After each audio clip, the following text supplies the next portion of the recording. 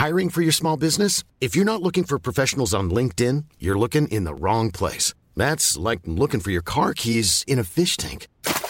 LinkedIn helps you hire professionals you can't find anywhere else, even those who aren't actively searching for a new job but might be open to the perfect role. In a given month, over 70% of LinkedIn users don't even visit other leading job sites. So start looking in the right place. With LinkedIn, you can hire professionals like a professional. Post your free job on linkedin.com/people today. Hi, I'm Daniel, founder of Pretty Litter. Cats and cat owners deserve better than any old-fashioned litter. That's why I teamed up with scientists and veterinarians to create Pretty Litter. Its innovative crystal formula has superior odor control and weighs up to 80% less than clay litter. Pretty Litter even monitors health by changing colors to help detect early signs of potential illness. It's the world's smartest kitty litter.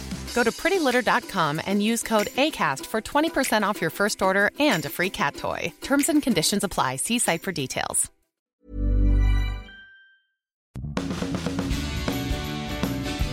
Welcome to the first Press Gazette Journalism Matters podcast. For edition 1, we were recording live at City University in London at a special debate held to discuss the implications of the government's decision to back down on plans to drastically curb the Freedom of Information Act. All right, good evening everyone. Welcome. The sharp-eyed among you will know we've hastily changed the title of this event because the government, in a dastardly plan to undermine the campaign against in favour of freedom of information, have actually backed down on their threats to change the law.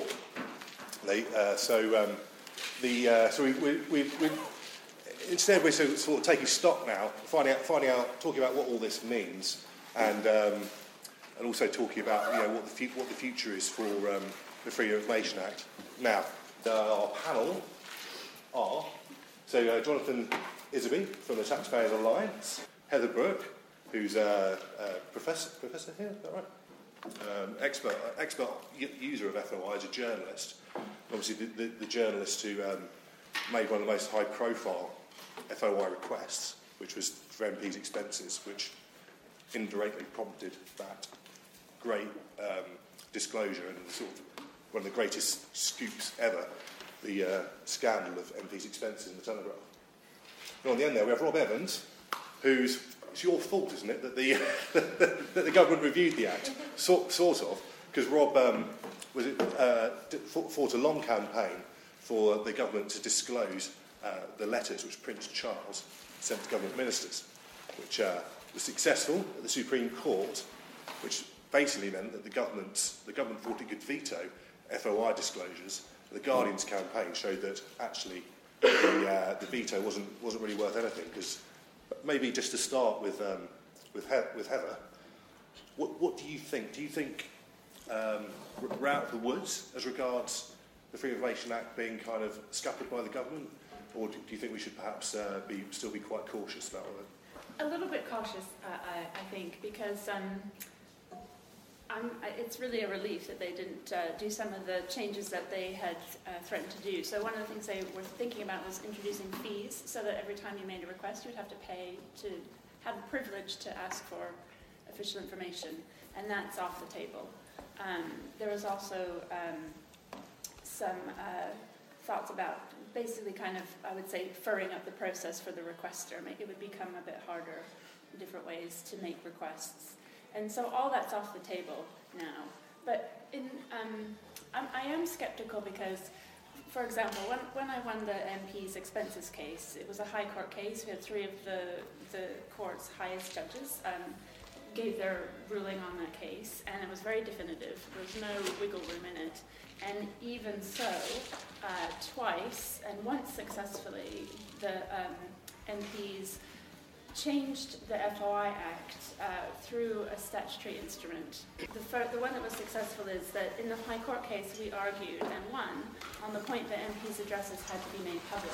And we made the point that they had to be made public because that was the only way you could see whether they were switching houses from their second home to their main home, because that was thought to be where the main scam and fraud was. And so in order to check that the payments were legitimate, you had to know both addresses. And Parliament made a lot of argument about how this was an invasion of privacy and it would be dangerous. And we won on all those points. However, a few months later, an MP called Julian Lewis made this, he was very aggravated about this idea that MPs' home addresses were going to be in the public domain, which actually they had already been before. They were in the electoral register. And he introduced, he did this early day motion, and it became an amendment to a totally unrelated bill. And what the end result of it was that it totally exempted all MPs' home addresses from the FOI law. A few months later again, they tried to introduce another statutory instrument which was even broader, and that was going to exempt Parliament in totality from the FOI law. And the only reason that didn't go through was because some journalists heard about it, and it was in the Mail, and it became this huge sort of cause célèbre, and all the press got behind it, exposed it, and all the political will fell away.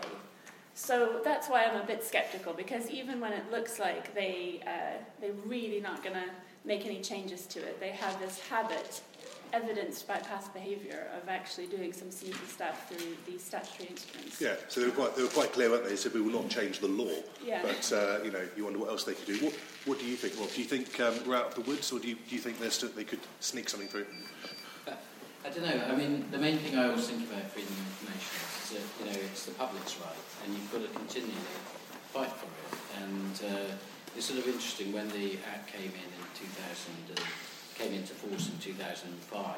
It seemed quite obvious that if you looked at how freedom of information had come in other democracies, that the government will always come back and try to undermine it. And sure enough, in 2007, they had a go at it and were repelled.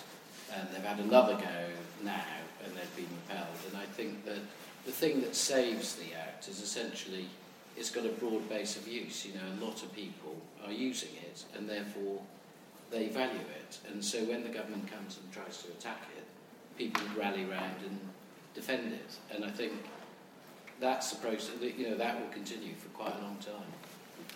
And why do you think the government have backed down on this occasion? Officially, I think the reason is that there's been a lot of popular criticism. I think unofficially, the big reason is probably the Daily Mail started attacking the government about it. Once the government's been under attack by the Daily Mail, that's quite a difficult position to be in. What do you think, Jonathan? You're a very big user of FOI. Are you? And in the Mail as well. And in the Mail, yeah. And are you pleased with the result? And do you think, having looked at the detail of it, do you think we're reasonably safe now? Oh, we're certainly pleased that the government are not going to change the primary legislation. Clearly, there were fears that it could do. It's not going to do that, and as Heather said, they're not going to introduce charges, which is jolly decent of them, given that everything that we generally request information about is to ask what they've done with our money in the first place. So the idea of charging you twice over to discover what's happened with our money would have been particularly egregious. And the Taxpayers' Alliance takes the view that basically anything being done by politicians, bureaucrats, any wing of the public sector with taxpayers' money ought to be subject to the highest levels of scrutiny by those of us pushing the bills, which is why we were delighted to be part of the very broad coalition of journalists, campaigners and press groups from across the spectrum. I mean, it was an incredible. There was a letter signed kind of last autumn by 140 of us from every different perspective, certainly across the political spectrum, and journalists, campaigners, you name it. We all got together to fight, and I think that's the point. It was a bit like Ronald Reagan said, freedom is only ever one generation away from extinction. You've got to fight for it anew with each generation. And in our own way, the same thing goes for freedom of information. There are no permanent victories in a lot of these battles. You have to keep making the argument, because unless you do, you can get complacent and think that you've got something that's immovable. I mean, to be fair, a lot of us thought FOI was one of those landmark pieces of legislation that would be completely irreversible. But no, it came up for review. The review itself has basically taken our position that we were on the right side, and that they to give them due respect. And I gave evidence to the Commission. I don't know if you guys did as well. But they listened to the arguments we made and pretty much came down on our side. But as Heather says, that's not to say that there are ways in which the government could use secondary legislation to change some of the detail of the processes in due course. So we have to be ever vigilant. So now we've got the Act, and it's 10 years old, and hopefully it's safe for a few years at least. I'll start with Heather. Do you think journalists make enough use of it? And bearing in mind we've got quite a few journalists and student journalists in the room this evening, what would be your tips for how journalists can make better use of FOI? Yes, some of my students are here. It's very good. It definitely is. It's that time of the year. Your vacation is coming up. You can already hear the beach waves, feel the warm breeze, relax, and think about work.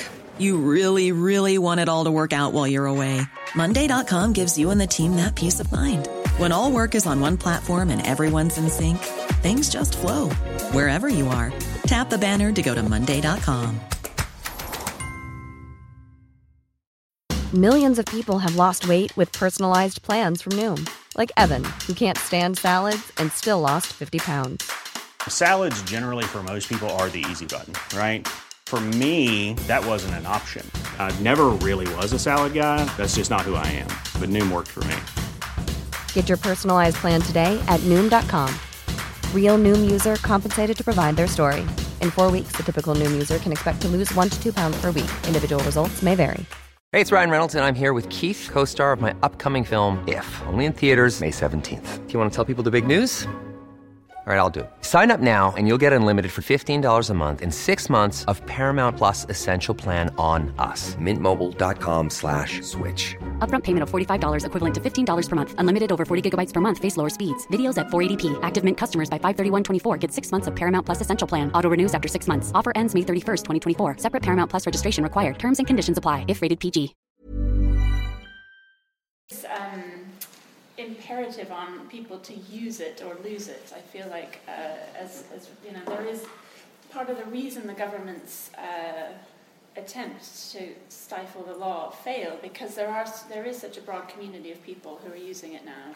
I mean, there's people on the right, people on the left, there's people of all different sort of interest groups, NGOs, all kinds of things, all kinds of organizations, and all sorts of people who have come to understand why it's so useful.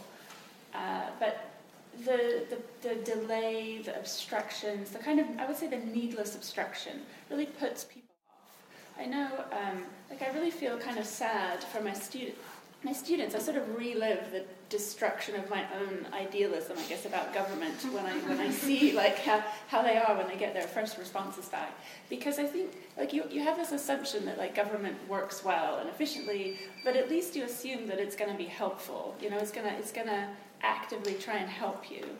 But what I think the depressing thing that a lot of people find is that you find the opposite. You find an attitude in a lot of these public bodies of a kind of gleeful malevolence of how to obstruct you for no real apparent purpose. And I find this really weird. I think it's a cultural thing, I have to say. I didn't experience it so much in America, but I did in certain bureaucracies. There is a kind of culture when a bureaucracy becomes quite insular, I would say, and it starts to forget who it's working for. So it's like where you say, it's not so much the public's interest, it becomes the king's interest. And what I mean by the king's interest, not so much Prince Charles, but that's a good example. But it becomes the interest of the bureaucracy itself, and so they start to serve themselves. And so they just want to, they close ranks, they don't want anybody asking too many questions. They see any questions as being destabilizing and threatening. And so they have this just big shield up, like, just go away. And if you're just attempting to use the law, it's not just that you're attempting to use the law, you're basically attempting to engage in civic society. You're trying to engage in politics, actually. And this is your first encounter. And I also get really peed off with press offices at government departments who, as soon as you say, you want a comment for something, as soon as somebody says, oh, I'm a student journalist, they're like, oh, sorry, we can't give you a comment.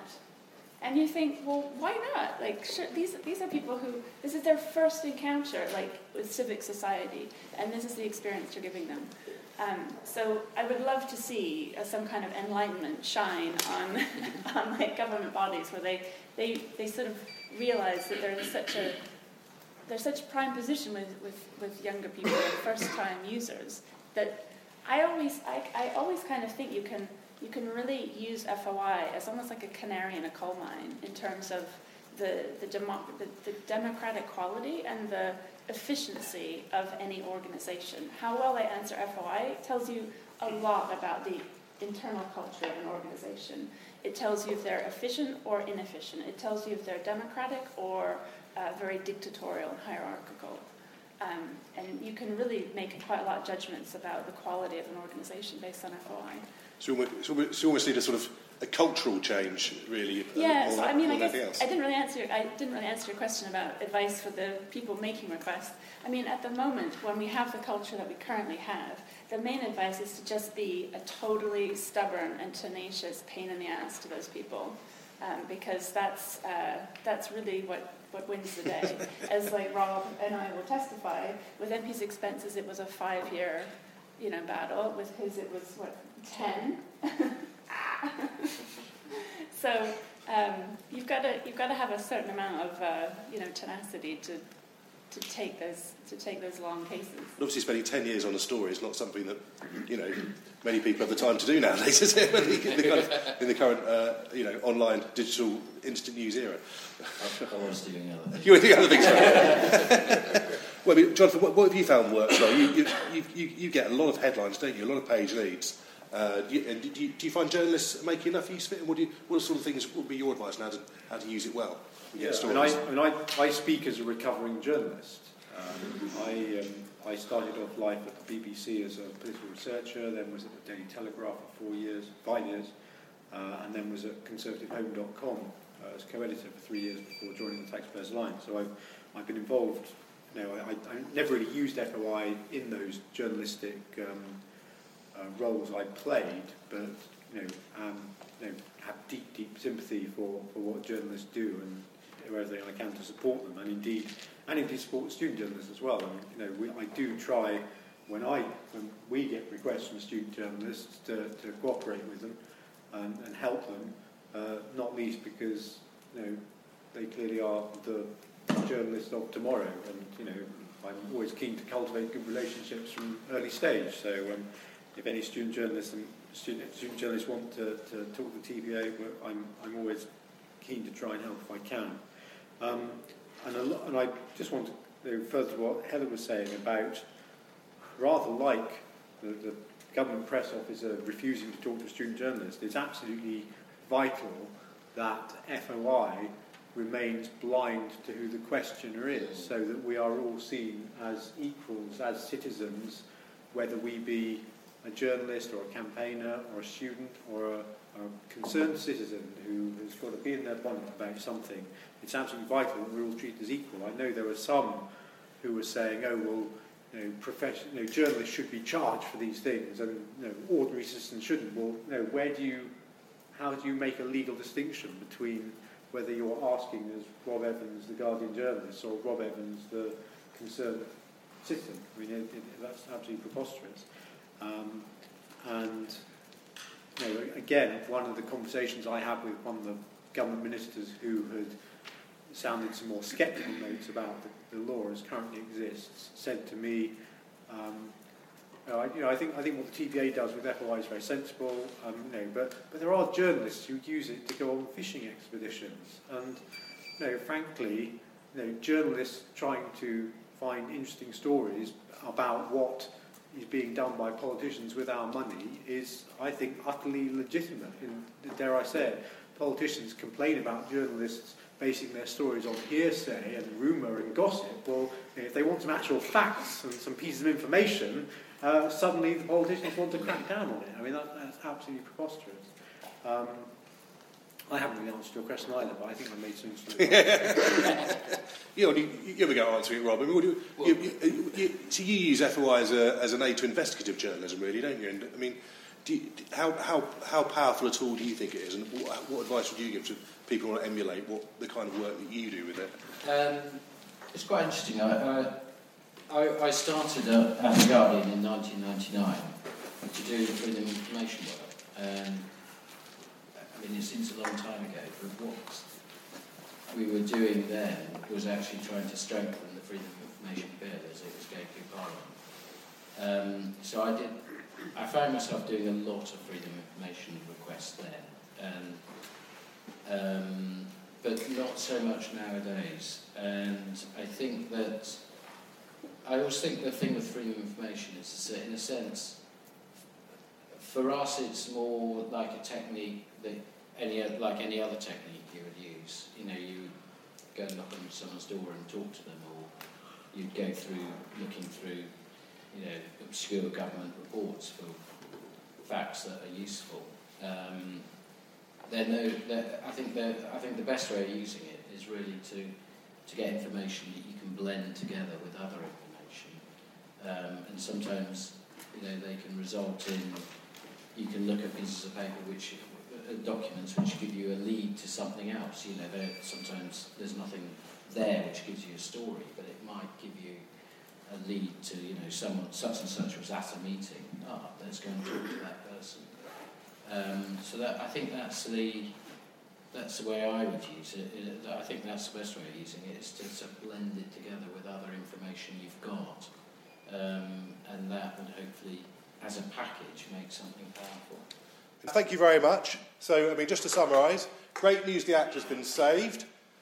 Use it, don't lose it. Get those FOI requests in. Be as annoying as you possibly can after you've got the FOI request in. And phone people up, don't just email. I mean, it doesn't occur to people to phone people up nowadays, does it? You send emails, but speak to a human being, and you'll get a lot more information.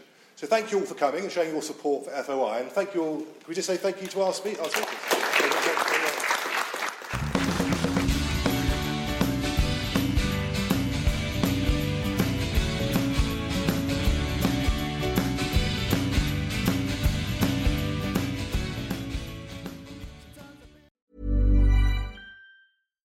Hi, I'm Daniel, founder of Pretty Litter. Cats and cat owners deserve better than any old-fashioned litter. That's why I teamed up with scientists and veterinarians to create Pretty Litter. Its innovative crystal formula has superior odor control and weighs up to 80% less than clay litter. Pretty Litter even monitors health by changing colors to help detect early signs of potential illness. It's the world's smartest kitty litter. Go to prettylitter.com and use code ACAST for 20% off your first order and a free cat toy. Terms and conditions apply. See site for details.